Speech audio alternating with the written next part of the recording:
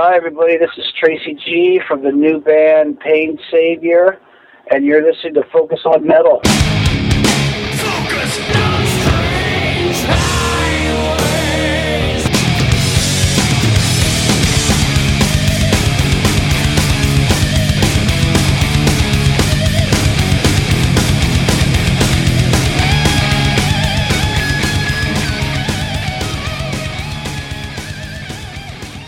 Hey Metalheads, welcome to Exit 2 of our Strange Highways epic spectacular project.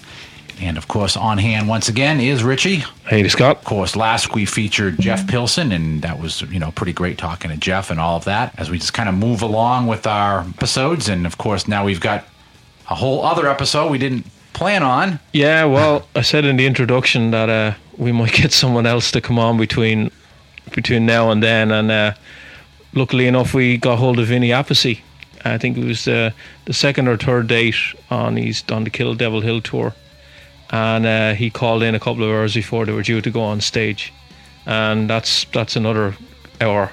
Guts of an hour talking to Vinny. Vinny was great too. Definitely funny because you chased him for months and was back and forth and in the country, out of the country, and all that, and then we get a hold of him and he's kind of fitting us in before going on stage. Yeah, and we were like, well, do you want to, he was like, can I call you back? I got to eat dinner. Yeah, no problem. And then it was like, we didn't want to take his time.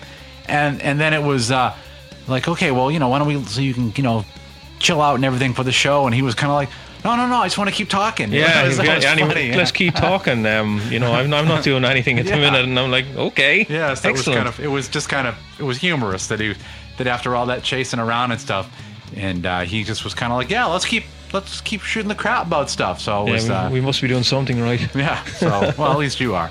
So this week, of course, we're focusing in on Tracy G. Yeah. And of course, Tracy played guitar on the album, and as Tracy points out in the interview tonight too, that the fact that he was actually Dio's longest running guitar player. 9 years, I think, 8 or 9 years.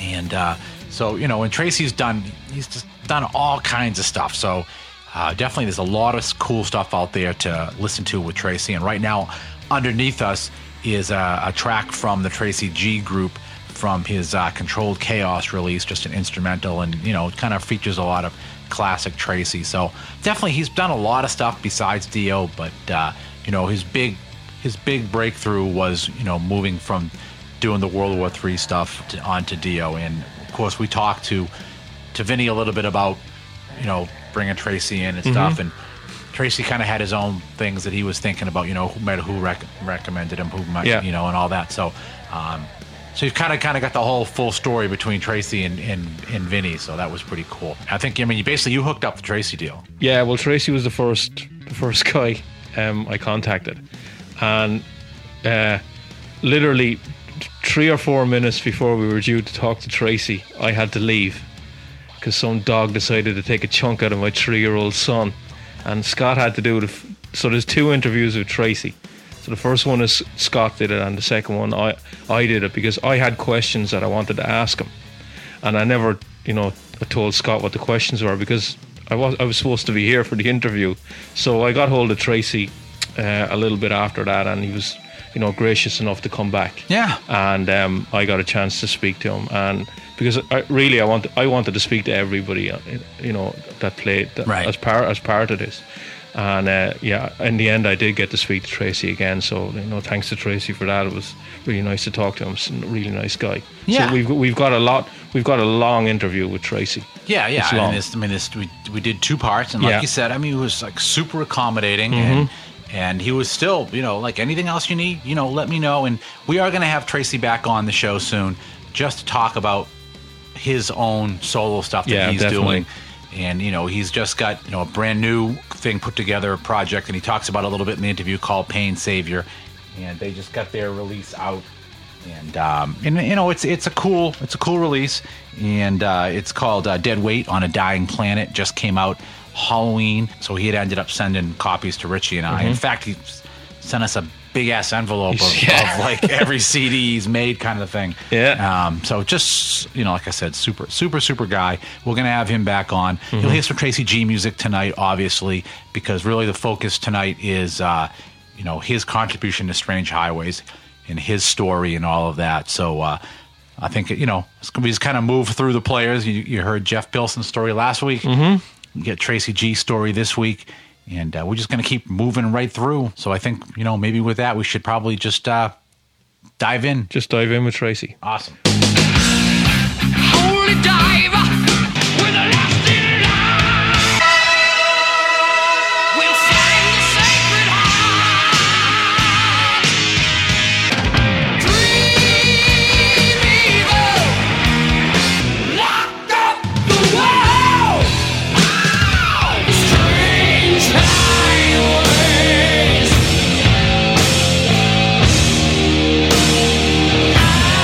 Strange highways. Strange highways. Strange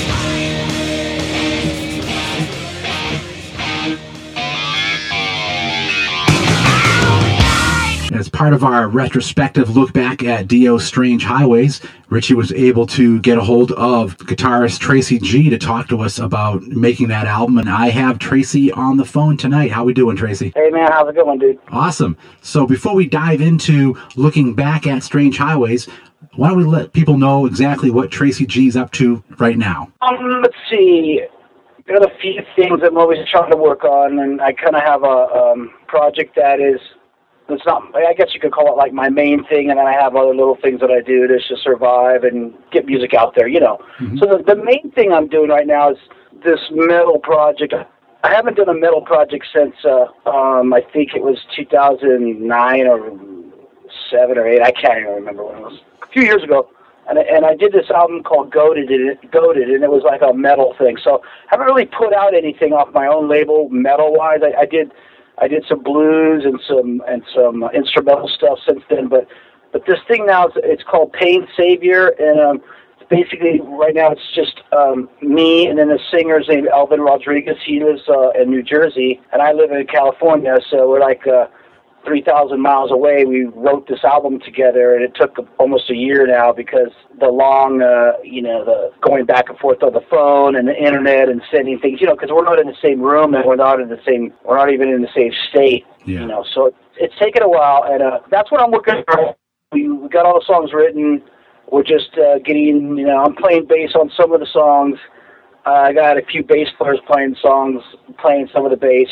There's various musicians. There's 3 or 4 drummers, 4 or 5, I should say, various, and then I played all the guitar and all the tracks, and then Elvin's singing all the songs. So it's coming up pretty heavy.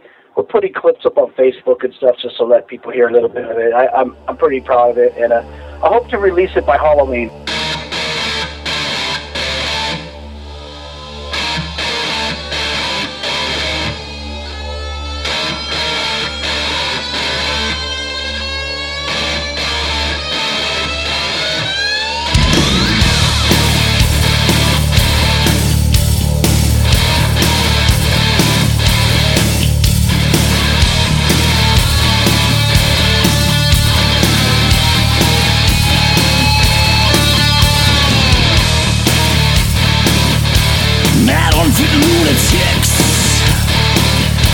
The shadows unknown, a hospital in minds, a human suit for mankind.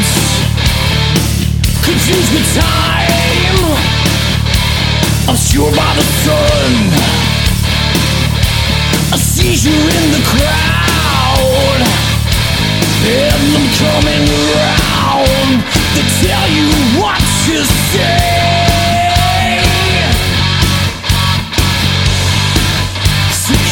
From ever running away. Let's laugh and watch the show.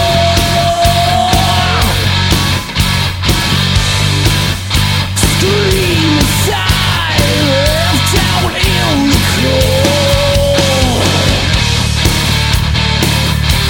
The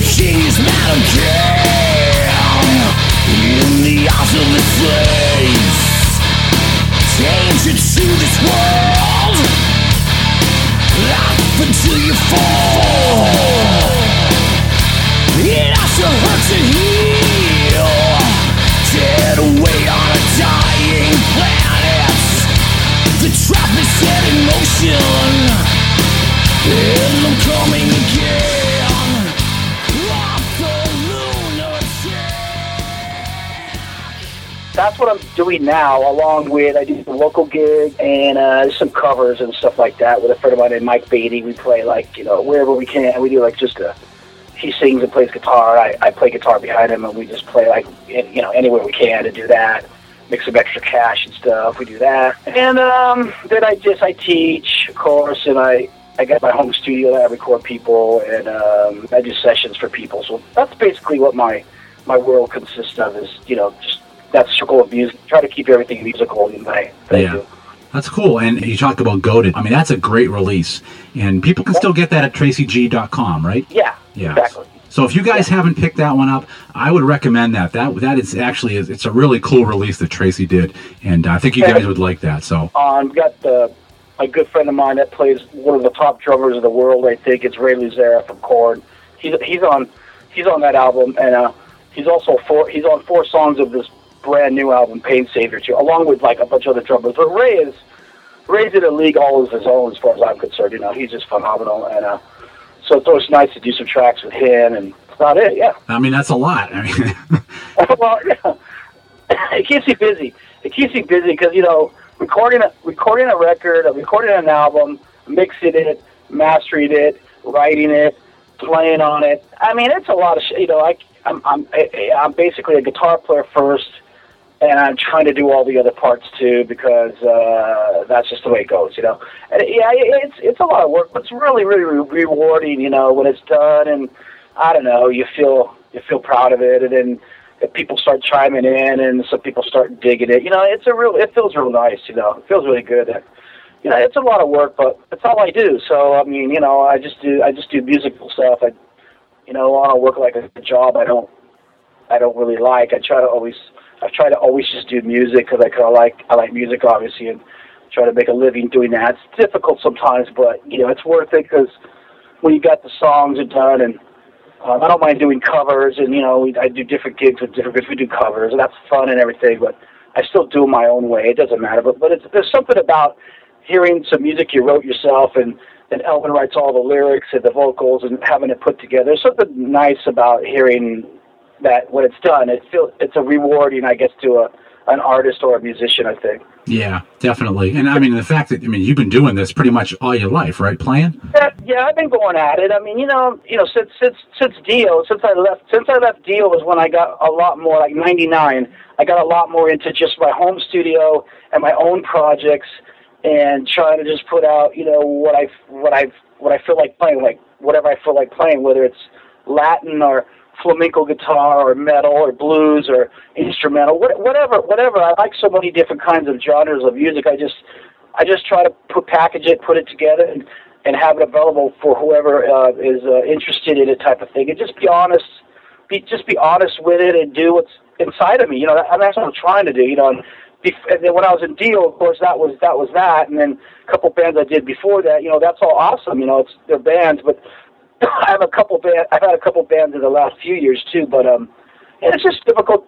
It's difficult to get them off the ground. You know, unfortunately, it takes lots of money and, you know, all that bullshit. So whatever. My main thing is creating, drawing the paintings, or call them paintings, but they're really songs. But, you know, like making the music, I don't know too much about anything else, to be honest with you, you know, but making the music is where my thing is, you know, and try to get it out there and let people hear it. You know, I'm not a big manager or big on the business end of it, even though I know it's important. You know, I don't wear a lot of hats. I just kind of, I do the music part, if you know what I mean. And it's pretty cool you talk about, you know, starting that in on 99, because 99 is kind of like, you know, between 97 and 99, I think, is when a lot of people hit that right price point of things that they could afford to have in their home to do all this, you know, because I started doing like a lot of mixing and mastering for bands out of the house at that point, because it got to be that the technology was decent enough to do it at home, and it didn't cost you like your left nut to get stuff. You said it right there.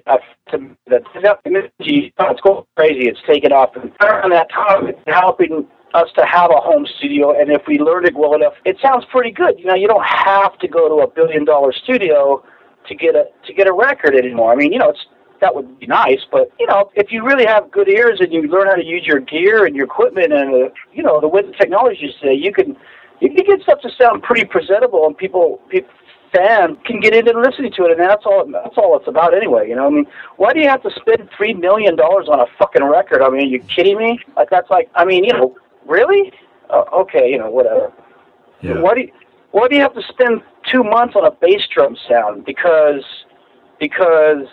why? Like, why is that? Like, because I don't know, because I don't know what's going on and they do, or what? Like, what is that? You know, I mean, it's It got so bloated. I mean, right? It goes back to that classic. What is it John McVie said about making rumors? Yeah, it took us 2 weeks to find a comfy chair. You said it.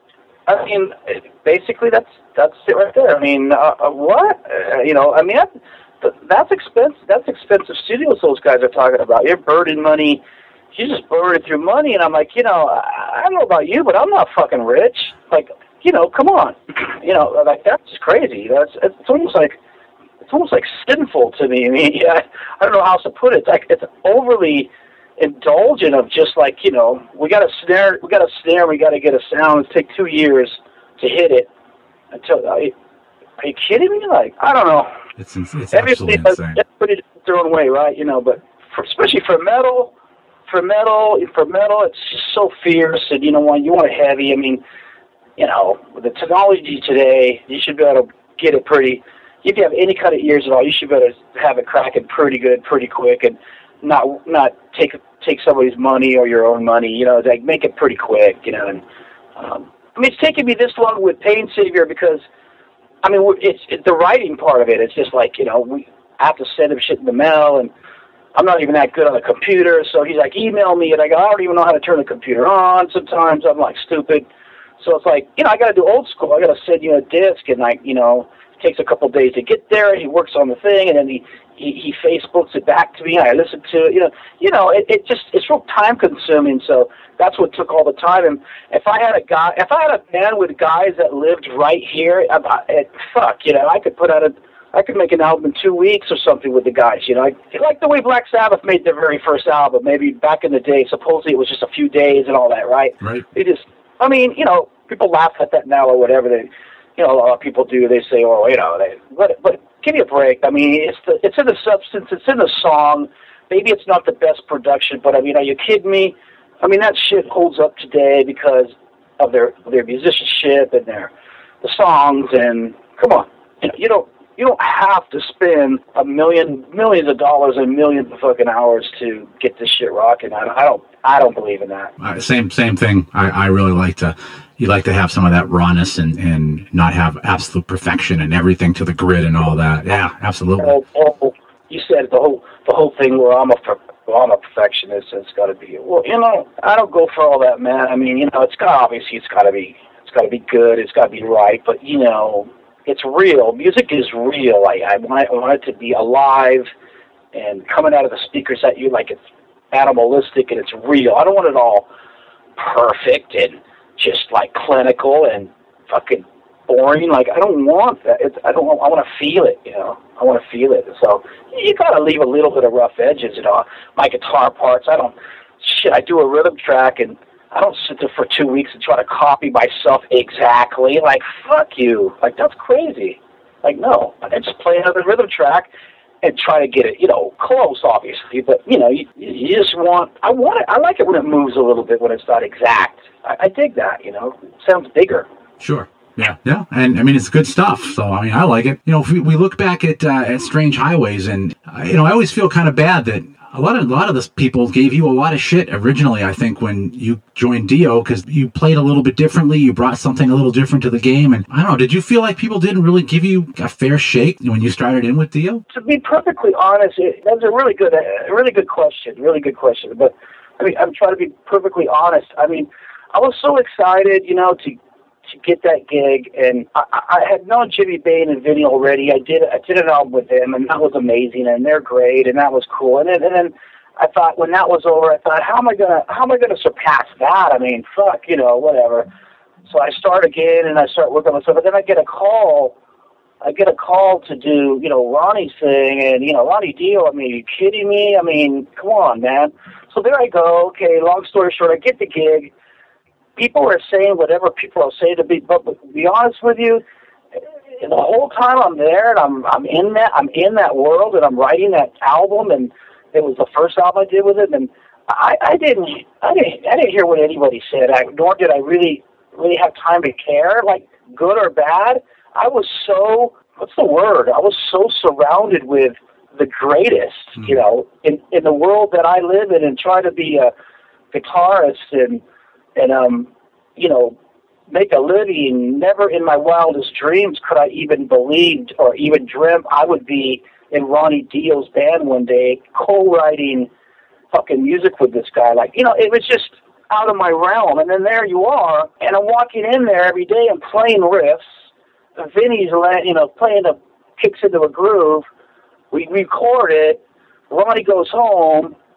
He comes over. He goes, "Look what I got for it. Play the riff again." And we play it, and he opens up his fucking mouth, and that sound comes out. And I'm almost like fainting every day. I didn't have time to go, you know. So even when, and then the album finally comes out, and people hear it and what they think of it, I don't even know. Like I was so involved in doing it, playing the, you know what I'm saying? I'm playing the gigs, and it was such a high. I was so high from actually doing it, and so grateful and so happy. It was just like I didn't even have time to hear anything negative, and if there was negativity or whatever, I was so proud of it, and I knew it. I know it's good. I know it's great now. I knew it was great then. I didn't even, you know. And then people would tell me, you know, people tell me later, like you're saying, like now or later, you know, no one knew you were in the band, or people didn't get it, or you played different, and they don't like it. And I go, oh, whatever, okay. Like, I didn't even care. Yeah. I don't, you know, it's like, whatever. I made this piece of music. That album's 20 years old this year. That was cool, too, the fact that, you know, with everybody that was, you know, talking all kinds of crap before they even heard the album, I love the fact that when the album was sequenced, that first song, Jesus, Mary, and the Holy Ghost, really has like this classic Tracy G sound, almost like a great big, like, fuck you, I'm the guitarist, I'm here, and I'm playing on this album. I absolutely love the balls of that, because a lot of the other ones, they don't have as strong, I think anyways, as strong a Tracy statement. And I love the fact that one is right up, track one, right in your face, and I love that.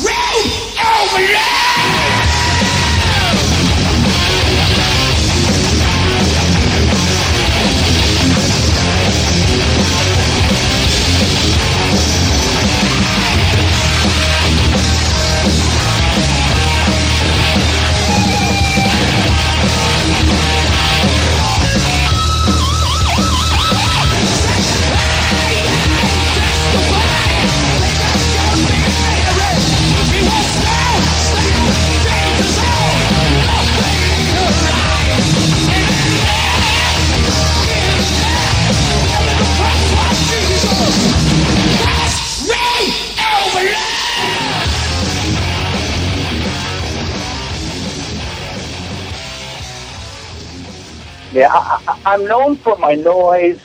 I'm known for my my sound effects, and he let me, like, what better way to start that track? Because it starts basically with the guitar riff, but instead of me just playing the guitar riff, if I'm on stage and I start a song like that, I'm going to make some noise probably before I make it, because like to other people it's noise, but to me I'm setting a mood. I'm getting ready to punch you in the fucking face. Yeah. That's how I feel. So I'm not just gonna go da da. I'm not just gonna play da da da da da. I'm gonna, like, you know, I'm gonna do what I did. I'm gonna bring it in, make some noise, as people would say. I'm setting it up so people go, what the fuck is happening?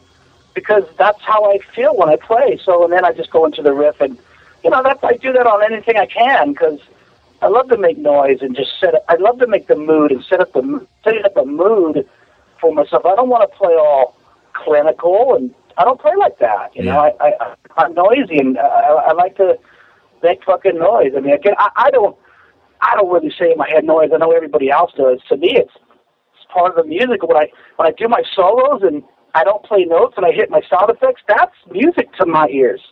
Everybody else says, "Oh, fuck you, that's not no good. I don't like that." Well, I'm not playing for them though. I'm not playing for anybody. I'm just playing what I feel, and you go through life and you just do it, and well, nobody likes what you do. Well, okay, but they can't erase what I did. They would like to kill me or wish it didn't happen, or I hate Strange Highways, I hate Anger Machines, I hate Tracy Sucks, but it's there. It'll be there when they're dead. That fucking album would outlive us all. Everything I did with him and everyone else and every artist in the world, that's what's great about art is, when we're gone, it's still fucking here. So who's got the last fucking laugh? If they complain, you're saying that Dio didn't, pick a good player? Like, Dio had bad taste? Like, that's essentially what they're saying. You get it. You're totally getting it because your questions and what you're saying, you're hitting it right on the head, because I say that to a lot of people. I go, okay, so what you're saying is Ronnie picks great musicians, but in 1993 he decided to pick a piece of shit guitar player and let me stay longer than anyone. Let me stay with him as a guitarist straight for 6 years. None of his guitar players stayed for 6 years, but I'm the shitty guy. So Ronnie lost his hearing for 6 years. Yeah, I do tell people that we're talking about that, and they say, "Oh, Tracy, I wasn't," and I remind them, I'm like 93 to 99, and they're like, "It wasn't that long," and I'm like, "Go look it up, go figure it out." No way, and it's like, yeah, really, 6 years, guys. It kind of makes me smile and giggle when I hear so and so doesn't like you, and he doesn't like the way you play, and Vivian Campbell said you suck, and people send me all kinds of shit, and it makes me smile. Though I go, man. That's fucking cool, because to me it's like, but if everybody liked you, I don't know, that'd be a little bit, I don't know, that'd be too easy, it'd be too unrealistic, it'd be too soft. I like to ruffle people's feathers and have them, one time they wrote something like this guy and that guy and all of the Dio guitar players and the controversial Tracy G. What does that mean? What does that mean? Because some people love me and some people hate me. Is that what that means or what? And by the way, not everybody hates the way I play. I mean, I've been kind of, a lot of people didn't get it, but there's a lot of people that I get letters from that think I'm the greatest thing he ever had.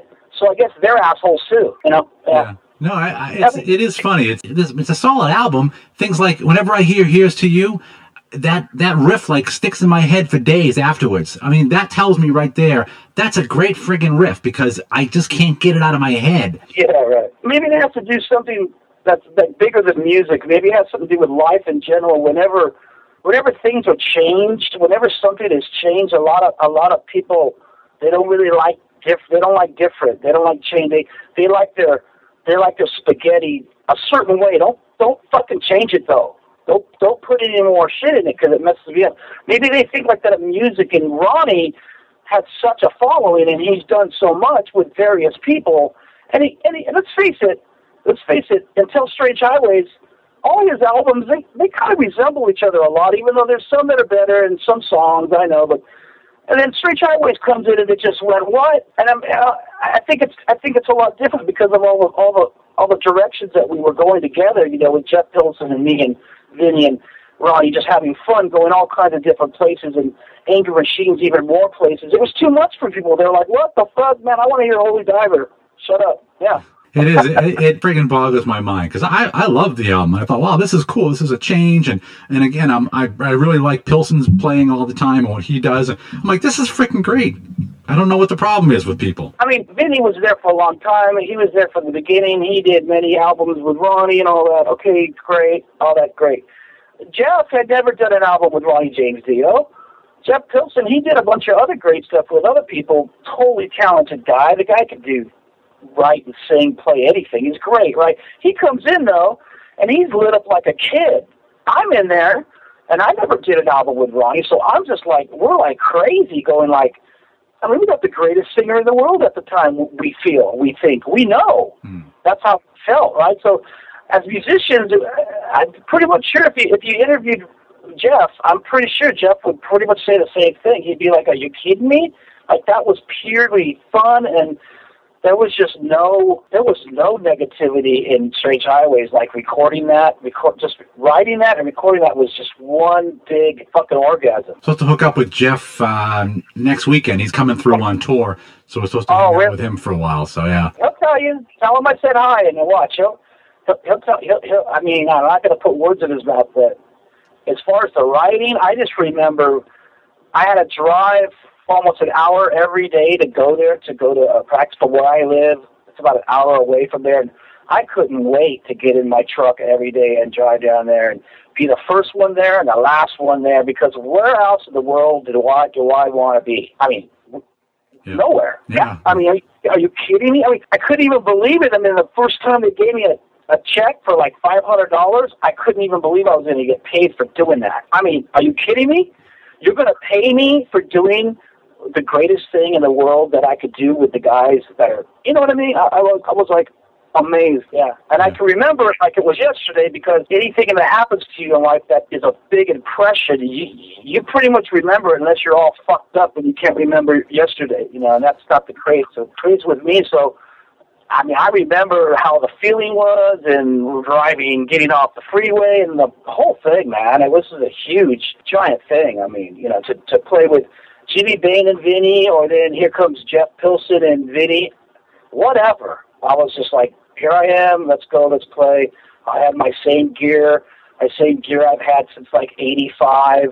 I had the same fucked up shit, my same pedalboard, and I went in there, and I was me. I just did what I do. And they at that point, it was just like, yep, you do what you do, and we're all going to do what we did, and that's what came out. And again, when we're gone, it's there. And the people that don't like it or don't like me or think I can't play lead guitar, I'm not good enough, it doesn't matter. It's there. It's never going away. You can't get rid of all the CDs. You're not going to be able to get rid of them all. It happened. It's a part of history. Sorry, everybody.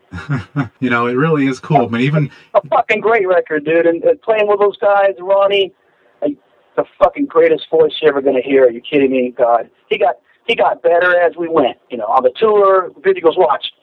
The tour starts tomorrow. A month from now, he'll be better. He doesn't get tired. He just gets fucking better. Yeah. And he did.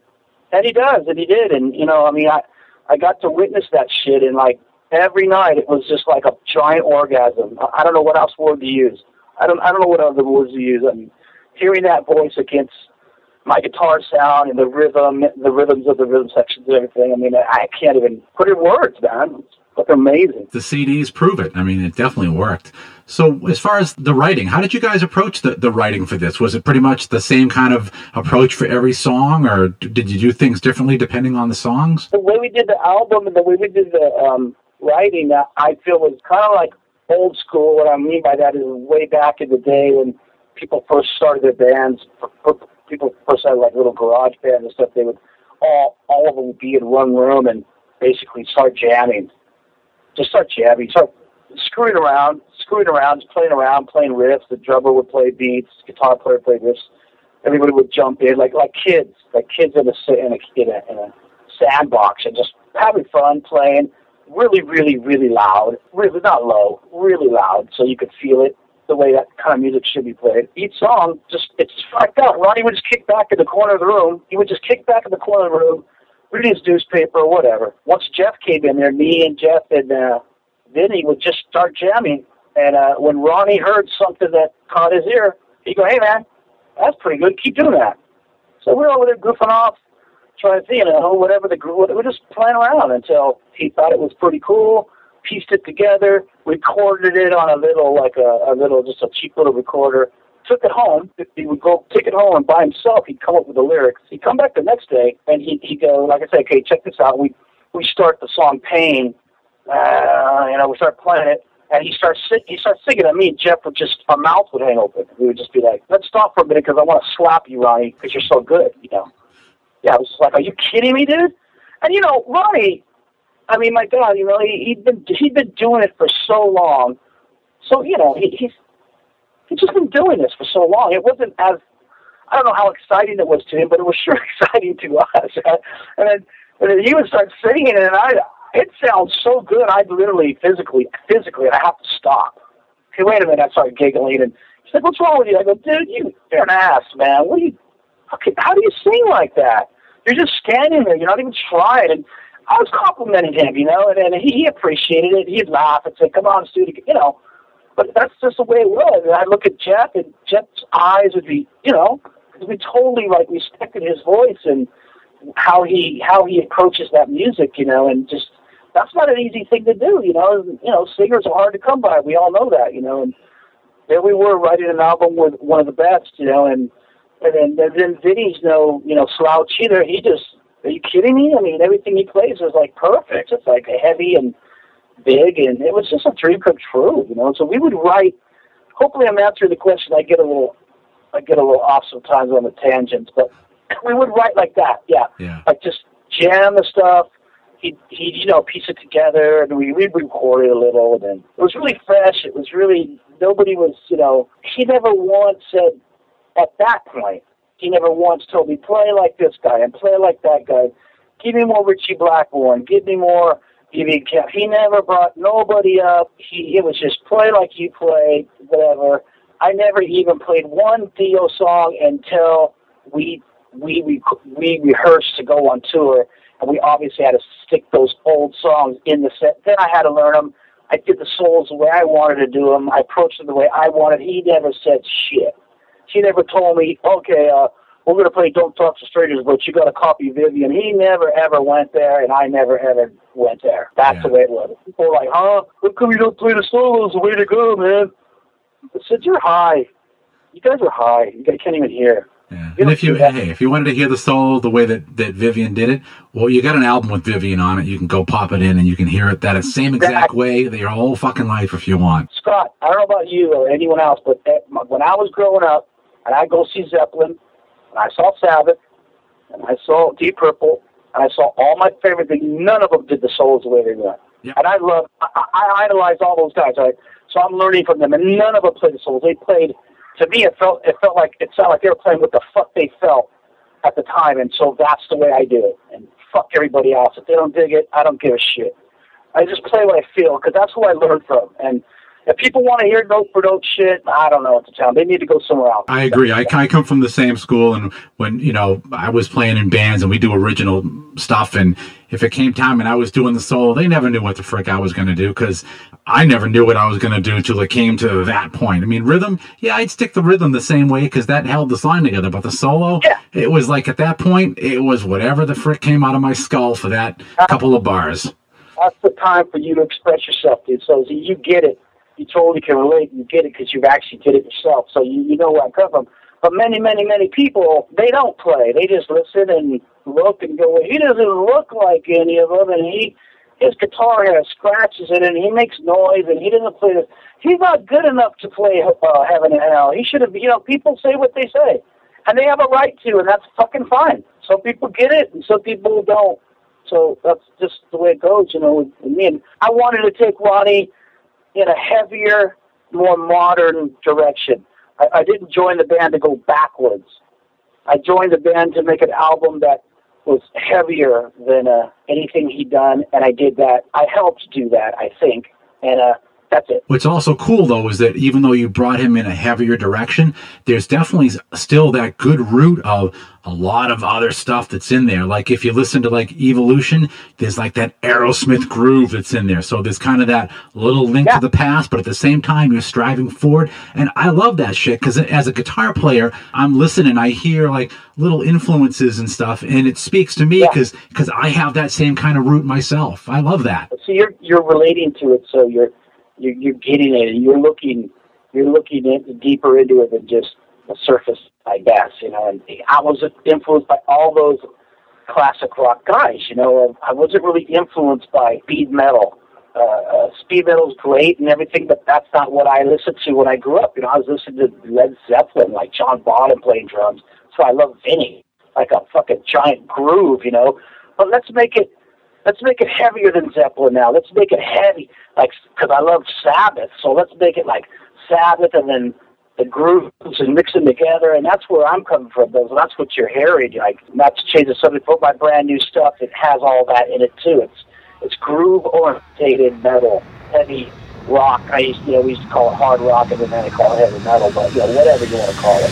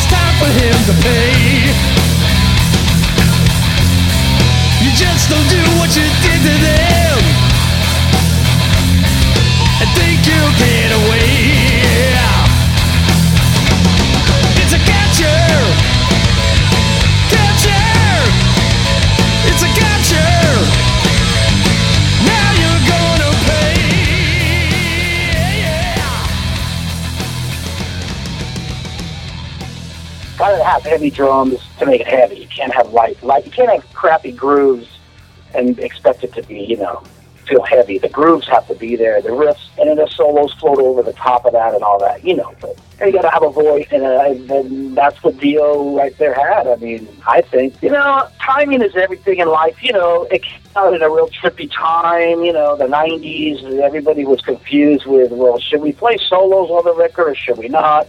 Should we follow a trend? Solos around. Let's do rap. Everybody was all fucked up. Like, where are we going? What's music? It was a weird time, right? So we didn't create Strange Highways thinking or feeling in the room about any of that. Once we closed the door, we were kids at a candy store. We just played. We just played what the fuck felt good to us. We didn't know what the date was. We didn't know what year we were in. We did, but we didn't care. This sounds cool. We start overthinking the fucking shit. You can't think. You can't think when you fucking play. You fucking just play. Think about it later, but to find the magic and to find the grip, you just play, right? Let's see, I think I wanted to go F sharp to D. Come on. You don't. That's not how you do it. Yeah. You just play. My favorite way of songwriting is just jam. Jam, and then you capture something, and you're like, okay, let's perfect this, and let's not do that twice. Maybe it'd be better if but the initial seed and the initial spark is there, right? So that's where the magic comes from. When you start thinking too much, you suck. Absolutely. You lose the groove. It's not going to be cool. So, how does a musician do it when he doesn't have a band to play with and he has to write all the songs and riffs himself? I don't even have a band to play with. How do I do it? Yeah, I know. I've had a tough time since not having a band. You get me with a drummer, and I'll come up with songs all day long. Now, all of a sudden, I'm by myself, and I'm thinking, fuck, I got no one to jam with. Then I just end up sitting around and you probably the same kind of thing you do. You play with sounds until you come up with something that goes, wow, I like that sound. What can I do with that sound? And then you come up with something. Right. For me, I'm not a big fan of a drum machine, but I got to have some kind of fucking groove. Usually when I'm jamming, so by myself, I just find a cool, a cool beat. I can program the drum machine a little bit, even though it's stiff and stupid, but it gives you a basic groove. You might hear a groove in your head, some kind of jungle groove or something. So you record it and you let it go, and you basically start jamming with yourself. You just jam with the drum machine until the rip, and then until that magic natural riff is there. That's the best thing you could do, unless you have a full-time drummer that's always going to jam with you, and we don't always have that, So the ultimate is 4 guys in a room, everybody on the same page, just fucking jamming, and that's what Strange Highways was, because he had a whole band, he had a room, he had, the situation where we could just set up loud, PA, everything was there. We could just go in there every day and do it full blown and no pressure. Boom, boom, boom. The A&R guy, Rob Cavallo was his name at the time. He went on to do the Green Day stuff. He's a big producer now. Rob Cavallo, he was the A&R guy for Ronnie at the time. He came down and said, holy crap, this is the greatest deal shit I ever heard. And he was the A&R guy for Warner Brothers, a Reprise. And I thought, that's kind of cool to hear from someone who's heard a lot of shit, and he went on to be a really big-time producer, that guy. But yeah, especially a label guy that's going to come down, and you figure initially they'd come down and go, oh, what? Well, this doesn't sound like what Ronnie's been doing, and they try to push you. He came down in the writing, I think, and we were in a studio called Rumble Studios in Van Nuys or wherever it is.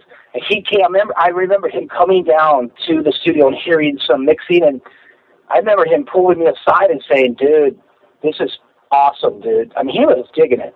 He was really digging it at the time, and that made me feel good. I didn't really even know him.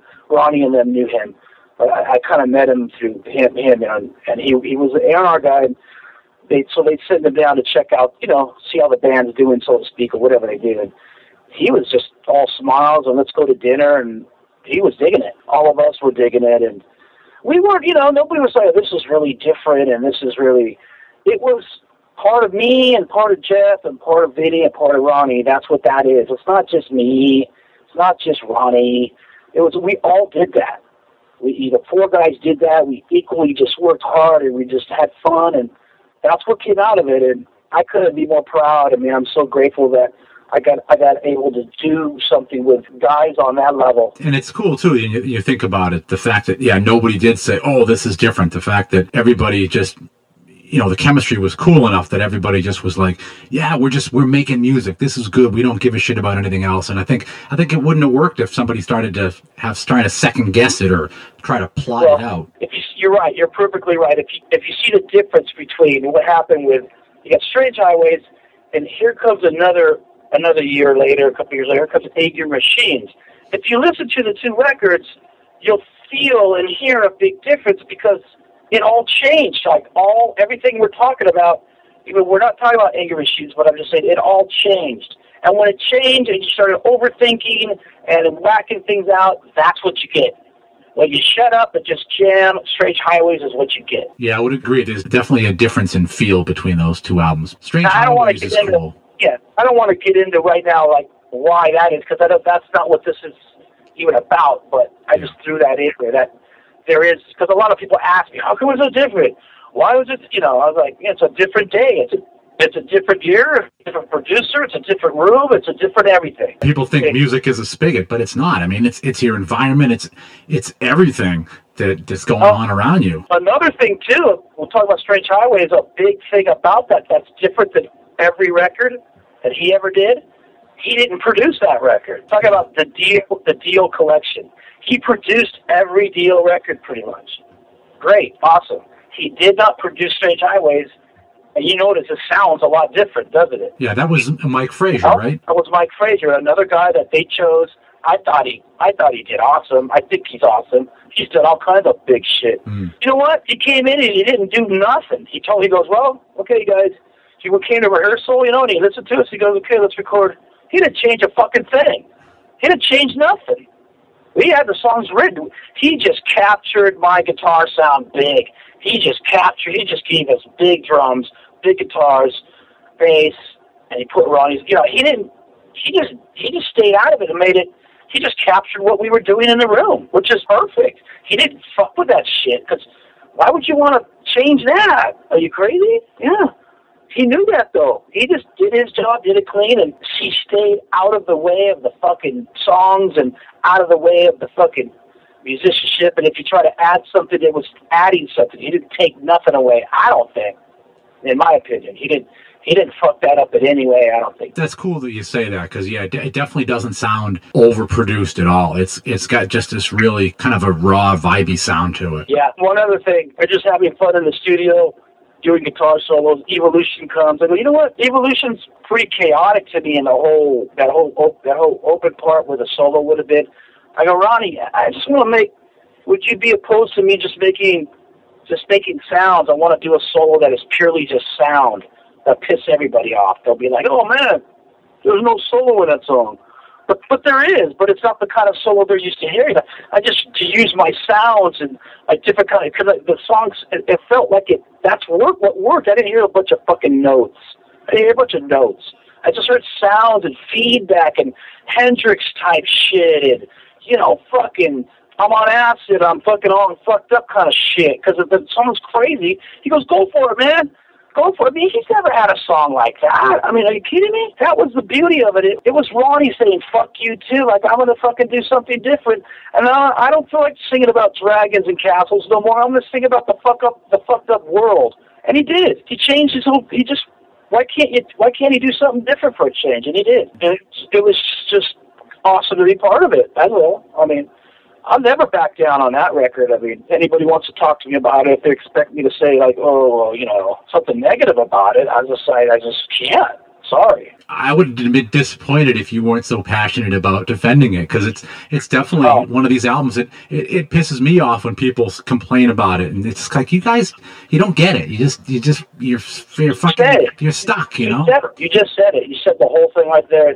I keep repeating that, but basically, they don't get it. We use that term a lot these days. "Oh, you just don't get it. That guy don't get it." They just don't get it. There's nothing else that you could say. There's nothing I can say. If they don't get it, they don't get it. You got to move on. You can't even put them in a room and explain it to them because they're like, As time goes on, people are getting it more and more, though. It's weird. Yeah, I think maybe with some of the newer music formats and things, they start to see some of that. Because you talk about like Evolution, and I mean that's got this kind of almost an anti-melody to it. And for you to have to you'd have to think about a solo to put in there, and the fact that you did more of that ambient noise in there, I mean, that was the perfect anti-melody to go with the rest of it. It fits. I mean, it's the right thing to do. I mean, you're right. The rhythm behind me is, you can relate to this, the rhythm behind me is going completely chromatic. It sounds like a horror movie or something. It's going chromatic. It's not in any key. Just a fucking sound. So I'm going to put sounds around it. I'm going to try to find a key and put a fucking melody. Fuck that. What's that? Doesn't fit it. You got to play what fits to the song you're playing in, and some songs you totally have to have a melody, and other songs it's just like an attitude and a thing. There's some kind of monster coming at you, and you got to like, whoa, you got to take it like it is. Like it's like a movie or something, a picture or something. I don't know. It's been awesome to be able to dig in with you and talk about this, because it's I know it's one of Richie's favorite albums out there. That's why he picked it to look back on it. So it's cool to hear that you're still so fired up about it. Thank him for me. I mean, I was honored when you said we want to do this deal thing and talk about Strange Highways. I go, fuck yeah, finally. I do interviews and this and that, but not so much are they focused just on Strange Highways and that time and what happened and how it became. So I thank you guys. Thank Richie for me, tell me if he wants to call me and just say hi or whatever. No problem or whatever, Sure. It's been a blast friggin' talking to you. I was psyched when Richie says, yeah, Tracy's going to come on. I'm like, no fucking way. Really? Hell yeah. Anytime, whatever, dude. You got more questions you want to know? Maybe we didn't cover stuff about it because there's a ton of stuff to talk about it. You're not bugging me, dude. Just call me or let me know. Send me an email. Awesome, man. It's been a fucking blast. Well, thanks for the great, you had really good questions that were like weren't lame questions, if you know what I mean. They were like real questions. I got right to the point about this stuff too. Sometimes in interviews, and people just ask the goofiest shit. It's almost like it's just stupid. Sometimes I just want to hang up because they're just lame. But you're asked like really informative stuff. I thought about what really happened then, and hopefully I answered your question. Sometimes I have a tendency because I get excited about talking about it, so I start to go somewhere else, with the answer. But it sounds like you're a musician yourself. So when you're talking to a musician, you start to ask a question that's like comes out of nowhere because it comes natural to you.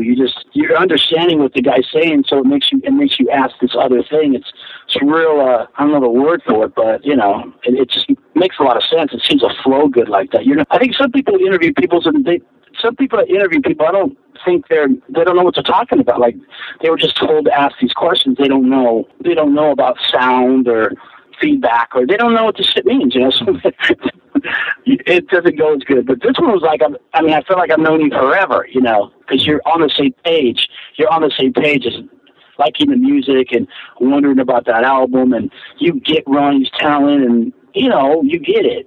There's that word again, but you definitely, I could tell you get it. So thanks for that, dude. Thanks, Tracy. Thanks, man. Bye. So that's a wrap for the first interview that I had with Tracy. Like Richie had mentioned, he basically had to bolt out of here probably literally 30 seconds before we were going to kick that off. And he was righteously bummed about the whole deal. But he's over it now. Coming up next is Richie's chat with Tracy. I said Maximum Tracy on this journey down Exit 2 off of Strange Highways. Now, just to recap on everything we heard from the first half of the show here, the bed music that was underneath the intro, that's called Babalushi, and that is off of, once again, the Tracy G Group and their 2011 release, Controlled Chaos. Really just a damn good release, and lots of good stuff on there. And the song that we just played a second ago called Captured, and that one is also, that's the kickoff track of that one. Just a really nice groove to that whole thing, and I definitely was digging that one. And then also we played from the new Pain Savior release, we played the song Bedlam. And why Bedlam? Well, one, I love the track, and of course the other thing is that my studio here is called Bedlam Studios, so hey, I got to play a song called Bedlam, right? And we also slipped in a little bit of live Dio there from the tour, from the Strange Highways tour, and that was a song they used to kick the show off with, Jesus, Mary, and the Holy Ghost. Also, that was the first track off of Strange Highways as well. And you can hear a little bit of Tracy's noise work in there and just kind of get the overall feel for some of that live energy. Of course, as we talk Tracy G music, if you like any of that stuff we play, do yourself a favor, head up to tracyg.com and you can get all that stuff right from there. So with that one, we just kind of move on further down Exit 2 of Strange Highways and start up another conversation with guitarist Tracy G. Focus!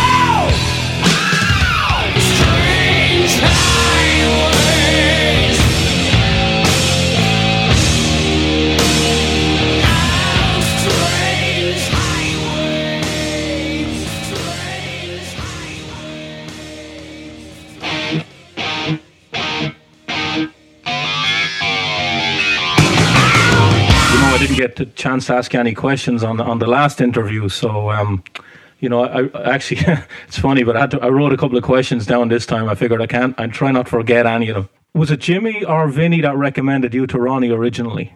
I don't know. I would lean more towards Vinny. I would think it would be Vinny, but I never really found that out for sure. But I was a little closer to Vinny, I think. But I don't want to take anything away from Jimmy. Maybe he said something, maybe he did not. I don't know what their conversation was like, but all I know is I did play, in the World War III lineup with both of them, so yeah. I knew they both knew me. So I can't say. I know when I joined the band, Vinny mentioned to me that he said that he had let Ronnie hear when they were looking for a guitar player. Vinny said I let him hear the World War III album to check out my guitar playing. Vinny told me that. So that makes me think Maybe it was Vinny, you know. Yeah. What songs did they ask you to learn for the audition? None. That's a good question too, because you know, people. That's a straight up legitimate question, right? Because you would figure, you know, you're gonna audition with for Ronnie James Dio, they're gonna tell you to learn blah blah blah blah, right? Mm-hmm. No, nothing. So I just went in and jammed with what was my ex rhythm section, and that's, I think, what helped me got the gig is, again, I'd already played with Jimmy and Vinny. We'd already done an album and a tour in another band. So when we jammed together, it sounded a little bit more like it sounded more than just a jam of people that weren't familiar with each other. It sounded like a fucking band already. Yeah. And then we weren't playing any. We just started like writing songs. I mean, not really writing songs. You know, I started playing some riff I made up, and they'd join in, and then, you know, Ronnie was like, whatever, hey, what's that? And I'll be like, I don't know. We don't know. You know, I don't know. We're just jamming, right? And that's how it went. And I wasn't asked to play one Dio song until after Strange Highway was made. Okay. Yeah, never. People trip on it. Well, didn't he test you if you could play the solos for, you know, Vivian solo and Craig solo? I go, no, he didn't want that. That's not why I got the gig. Obviously, that's not what I do. I can't copy those guys. I didn't play no solos until I played on the album Strange Highways, and then I learned. When I went to go on the tour, we had to learn the set list, and that's when I learned the old Sabbath and the old Dio, and I played them the way I wanted to play them, and that was that. Yeah. Do you know that were there any other guitarists auditioned before you, or were you the only one? No, there's tons. There's some. I mean, I think Vinnie Moore was the day after me. Okay. You know, they had talked on the phone, just on the phone. First, this is all I know. They had talked to people like Yngwie. They had talked to people like Neil Sean. They had talked to these people on the phone because they wanted to get like a really known guy, like like all of them are known, and they wanted to get like a known guy. But the thing that Vinny, once I got the gig, Vinny told me that didn't work out. There's way too many egos involved, way too much shit involved, right? So that didn't work, and they never ended up playing with Michael Schenker or Neil Sean, or, you know, Dio would have had his pick of almost any rock guitarist on the planet. Who would not want to play with Ronnie, right?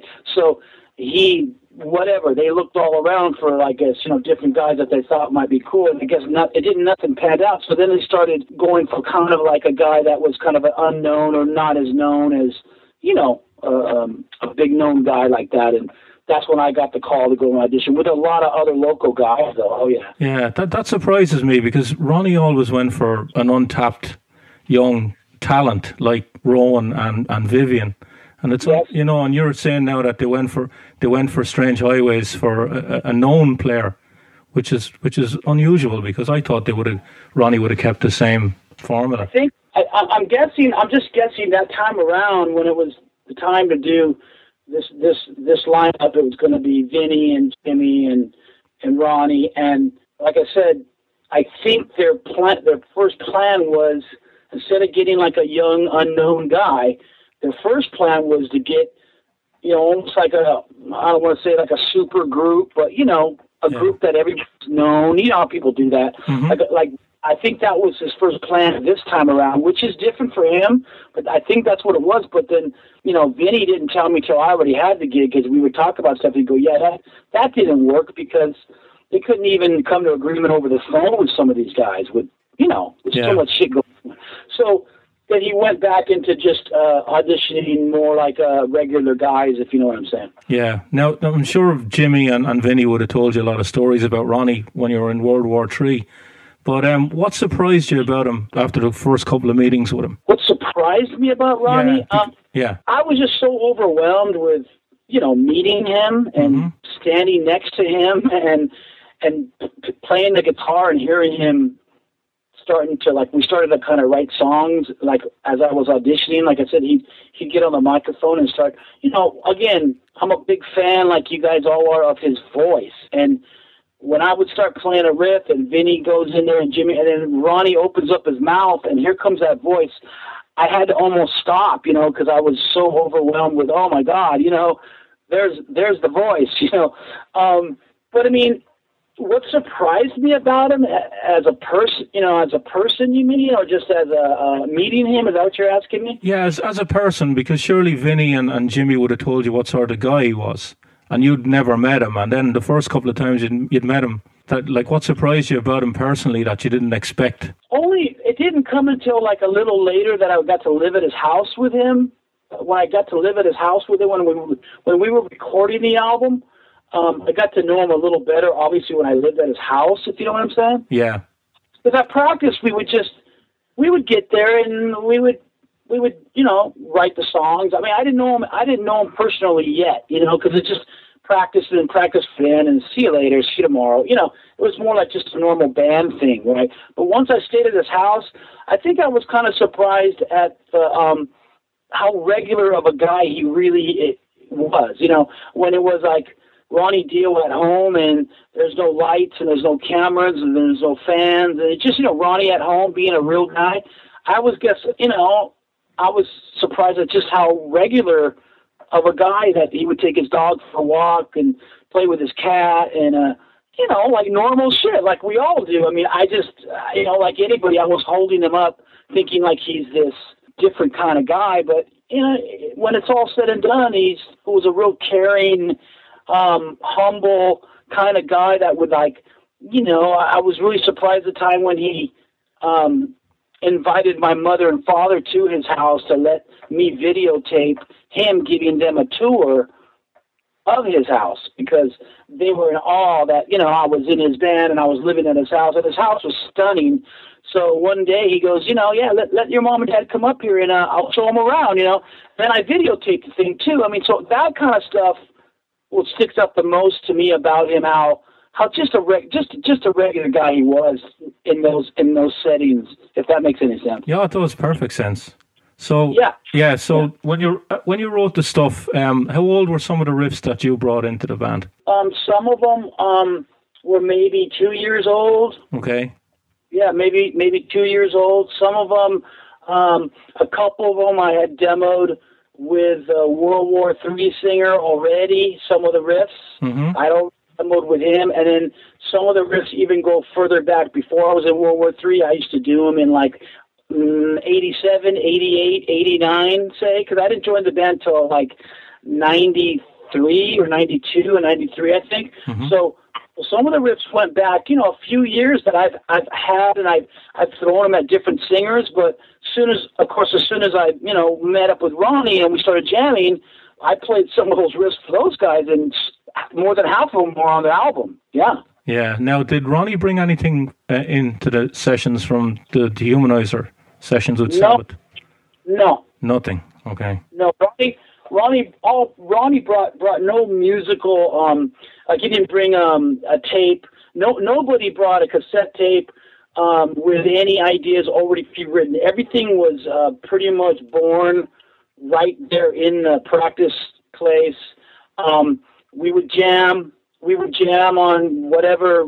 It's a drum beat Vinny has, or a riff I had, or something. When Jeff got involved, Jeff had. We would jam on it. Ronnie would say, "Hey, that sounds pretty good. Do that again. Do that again." So he'd record it, take it home, write lyrics, come back the next day and sing us what he had, and every single thing sounded amazing, obviously. And we're just like, "Oh my God, next, yeah." So nothing. Everything was written as an old school band together, right there in the room. I didn't bring any riffs that I had on tape. I had a lot of my riffs already recorded, but I didn't play them. I didn't play them on a tape for them. I actually played them in person for them and let Vinny and Jimmy or Vinny and Jeff join in and let it go where it went. Yeah. So it was kind of organic and old school, like, in the olden days when people would just get in a room and jam and create this thing. And Ronnie would wait until there was something that he heard that stuck out, and he'd go, "Hey, what's that right there?" Ronnie kind of was the truck driver, and he would he would steer the wheel which way he wanted to go because he knew he was going to be singing on it. So he would steer the music, but he never came in with, any old ideas from anybody, any, not on that album for sure. No, it was just written together like that. Yeah. Did you ever feel obligated in the beginning to try and write songs in the old style Dio? No, never. Never. It was counter that. If anything, I mean, I think the reason I got the gig because one of the reasons I got the gig because I was not Holy Diver. I was not in the 80s kind of, I wasn't doing that kind of stuff that he had already done. He was ready for a change. He was ready to experiment. He was ready to write about the world, politicians and all that stuff, not so much the rainbows and the castles. His lyrics changed. He was ready to experiment and try something new. I played more industrial. He called it a more sound effects and just heavy and just I played a little different than all those guys, and he welcomed it. And my favorite album by him is probably Dehumanizer, and I love Sabbath and Tony Iommi. So the heavy thing came from that, over into me. And I would just do it my style. He never said he wanted to go back to Holy Diver, nothing like that, until Angry Machines came, and that's when he wanted to go back. That's when he wanted to go back, and that's when things got a little weird because that wasn't me, to go back. I was trying to go forward. And different. Mm-hmm. He wanted to go back, and Angry Machines, he wanted to go back. But Strange Highways, no. It was just like, play the way you play, solo the way you solo, do what you do. You got hired. He hired me to do what I did, and that's what I did. And that's what it is. Yeah. Is there any particular reason why he didn't produce it and he got Mike Frazier to do it? That's another, I think it's another reason, another thing, because as well as I do, he's produced almost every Dio record himself, I think. Mm-hmm. One of the only ones he did not produce is Strange Highways, and that's another, that goes in with like hiring me as a guitarist, getting a new direction, a heavier sound, stepping back and letting somebody else produce it, and let Ronnie just had to focus on the vocals and trust that somebody else would capture the sound. So he took a whole new approach with that whole thing. Yeah, and was he in the studio the whole time during the recording of the album? Yeah. He was, so he just took a back seat. Yeah. He just took a back seat and let Mike do his business. He is, to go a little further, like when we were writing the album, when we were rehearsing, he's the first guy there and the last one to leave, other than me. He was on top of every single riff and snare and hi-hat and thing. And another thing I learned a lot about him is he really cared. He cared about his music. He wasn't just a fucking rock star that was like, hey, I'm cool. I'm Joe Cool. Look at me. He cared about the fucking music like I think he should. He cared about the sound. He cared about the parts. It was just such an honor and a pleasure to play with someone that sang like that finally cared. He cared about it. And when we went into the Strange Highways, he was there every fucking day for every drum part, bass part, guitar part, every fucking thing. Yeah. And I was there every fucking day too. Not that it mattered, but I was just so into it. When my parts were done, I wanted to see him sing. I wanted to see how he does it. I was there every fucking day, just like him. I mean, I know that's not the question you're asking, but it just reminds me that, how into it he was. To answer your question, yeah, he was on top of everything. Yeah. So, what are your favorite tracks on the album, Tracy? One Foot in the Grave. I really like that track. 2 arms around you, the master and the slave. 2 eyes to watch you, 2 hands to help you put 1 foot in the grave.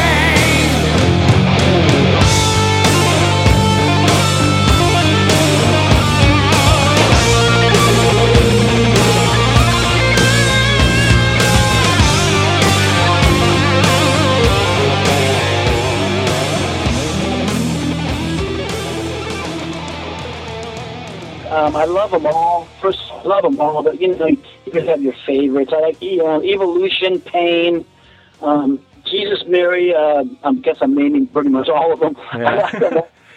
I like them all, dude. They're like you've heard people say that, but they're like my kids. I mean, they're so emotional. When I hear them, still, I'm like, oh wow, when we're all dead, those fuckers will be there, dude. I mean, come on.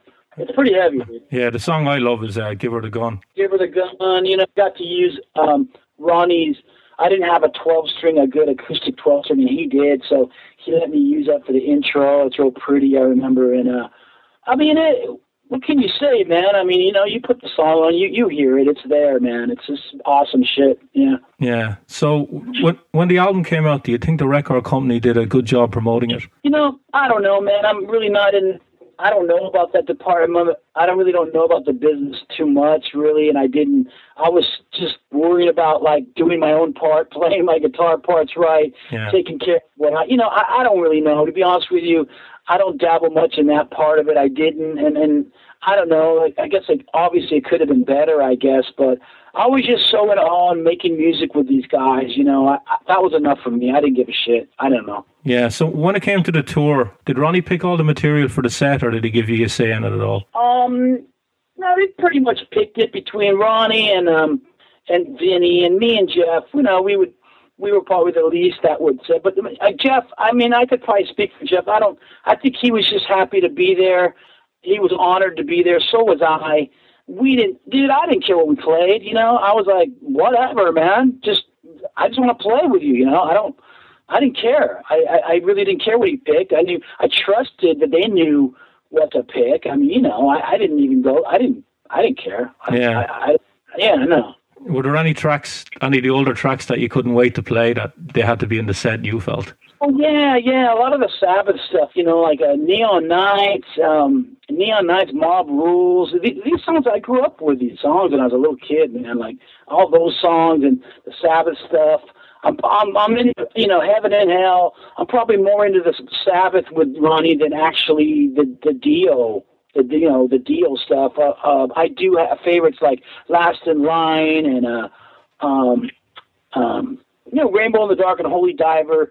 They're classic songs. I mean, you know, so I enjoyed going at any of them, man. I mean, you know, they're just some of those songs we grew up on that shit, you know. So yeah, I loved it. And were you surprised when the set had 5 or 6 songs from Strange Highways? Because normally with a new album, you only play like 2 or 3 tracks. I was honored. I was happy. I was like, oh my god! Like it felt like 5, 6, 7 songs. Sometimes when we went to Europe, we were playing like a big chunk. I mean, he really believed in it. It was new. It was different. It was heavy. And even though people didn't know about it yet, you know, too bad. I guess I was a little surprised, but I was very happy because, be honest with you, I played Holy Diver and Last in Line the very best that I know how and the very best that I felt it, but nothing compared to when I would play Evolution or Pain. I mean, those songs I wrote, I helped write them, so they came out of my soul. So I could put way more into my own songs than I could do in a cover because, well, you know, I didn't write it. You know what I'm saying? Yeah. Is there any particular shows on the tour that stood out for you? The very first one was amazing because it was the very first one. It was in Athens, Greece. And just, you know, there I am in Athens, Greece. I'd never been out of the United States in my life.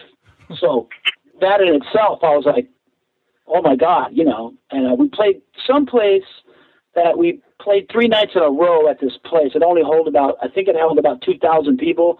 So they had to book it like 3 nights in a row, and it was sold out every single night. And the kids were chanting and doing all that European stuff that they do. And I was just like, you know, I remember like it was yesterday. I was like floored. I just couldn't believe that I was doing what I was doing with who I was doing it with, if you know what I mean. Yeah.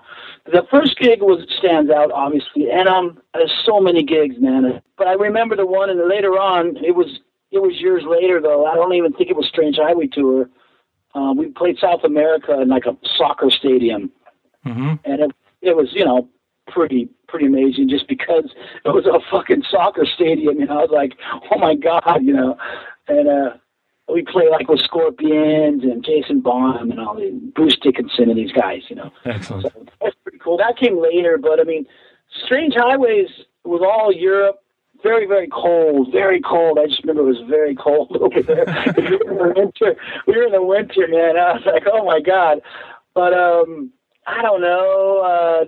There's too many shows. Some of the shows were like in Germany, obviously, and some of them were like in I want to say big. They look like big airplane hangars, but they told me they used to build tanks and stuff like that in the when we had the war and stuff, they used to build tanks in these big buildings, so they were very, very cold, big giant buildings. I remember they couldn't even warm these places up inside because they were too big, you know. The ceilings were really, really high and echoey, and we did a lot of gigs with Motorhead later on, and I think Freak of Nature was with us at first, though. Yeah, they were the first opening guys with us, or a couple bands like that. I remember. Yeah, I remember when we spoke to Scott Warren, he said that you gave him the nickname Boots because everywhere you'd go, he'd get off the bus and go around and have a look at the cities. Yeah, Scott was always kind of a traveling guy. He, you know, unlike myself, I would get to a place and just go in my room and go to sleep. And then a guy like him, Scott, was out and about, and he must have I would say Scott has to have the most amazing footage of video and pictures probably than anybody, because, you know, he stayed in the band years after me, and even when I was in the band, all he did was sightsee. He saw everything, that guy. He saw and videotaped like you. I mean, what a collection he must have, yeah. Yeah, so the US tour, a lot of the venues you played in, you know, I looked online and some of them the attendances weren't great for some of them. Do you remember being disappointed going out to play in front of half-filled shows? You know, Vinny might have been, and Ronnie might have been. I don't know. But if you're asking me, yeah, are you kidding me, dude? You just wanted to play. I just wanted to play with and hear that voice and play with that drummer, and play with that bass. I mean, for me to play with a bass player and a drummer and a singer on that level and do the music the way I hear it in my head, I didn't give a fuck if there's two people in the room. I didn't care. It didn't even matter. I didn't even matter. So a smaller crowd, no, it didn't bother me. Because I didn't come from huge, you know, playing huge places. I was still trying to work my way up, you know what I mean? I do, I know what you mean. Yeah, I just loved the fact of doing it, you know, yeah. Yeah, so I got to ask you, Tracy, about Dio Disciples. Vinny has recently played with him, and I think I read that Rowan Robertson is going to be playing with him soon. Would that interest you? To actually get up and play some Dio songs with those guys? With those guys, of course. I mean, some of those guys were in the band when I was in the band. I mean, Simon and Scott was. Yeah. So, you know, that would be an honor, you know. But you know, it is what it is. I mean, if you're not asked to do stuff like that, I'm not going to go knocking on the door and say, "Hey, do you remember me?" Like, you know, I don't need to do that. You know, I'm not. It's all good, man. I mean, it's all for Ronnie and for giving tribute to him. I mean, I got my own little band. Got my own little bands going, and I'll do a Dio song here and there, and dedicate it to Ronnie within my own little trip that I do. You know, so it's all good, man. Okay. Well, that's all the questions I have, Tracy.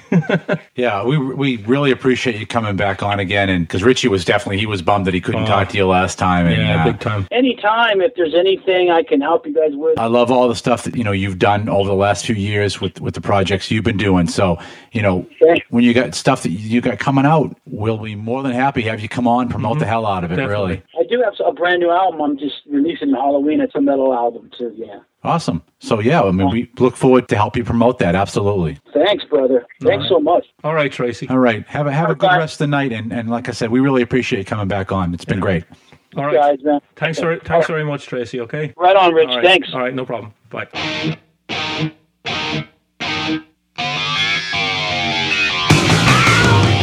Have it, the Tracy G story, and I think, you know, pretty cool. A lot of cool stuff out of him. Oh, loads. Yeah. Tons of stuff. Some stuff that, like, I was like, no way. Wow.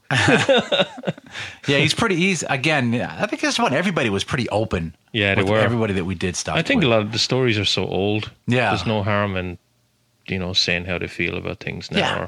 Or just openly discussing it. Right. You know, and they're pretty, all the interviews are pretty open.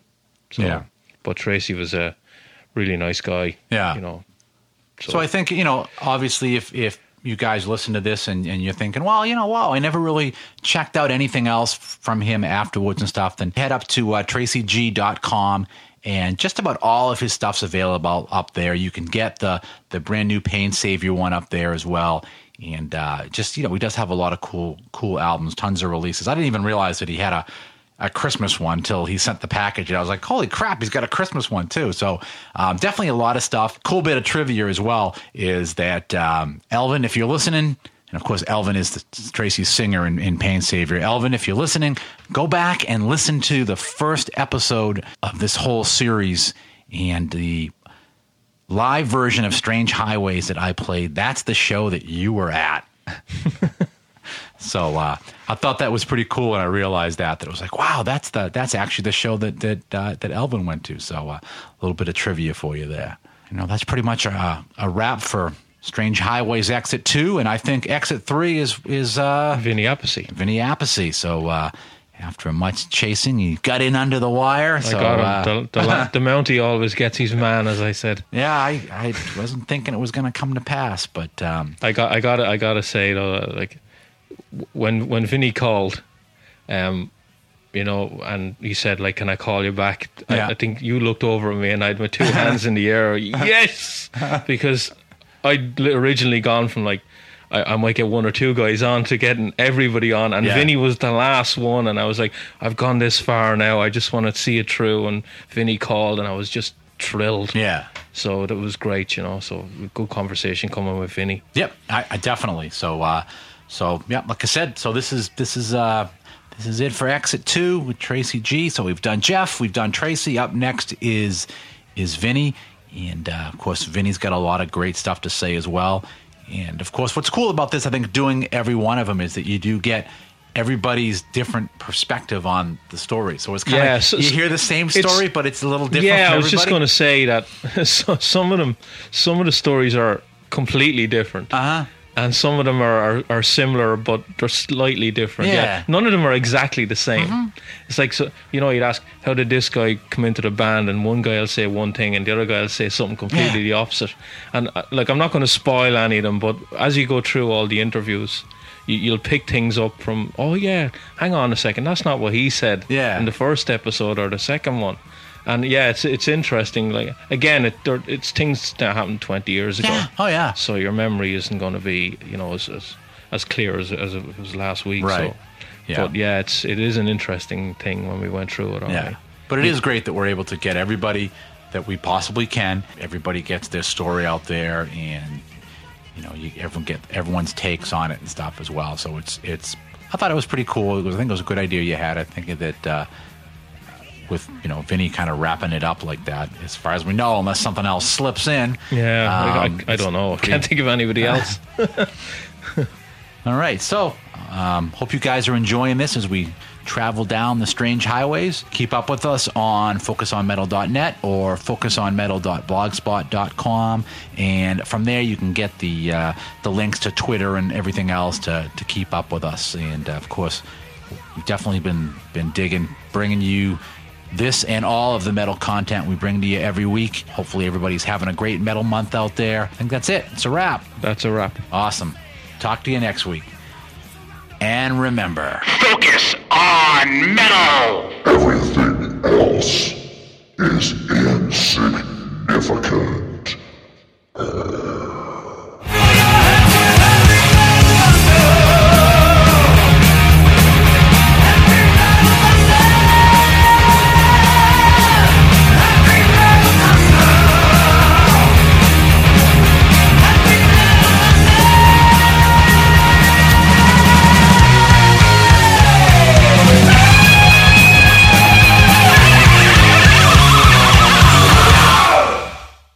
You're still here? It's over. Go home.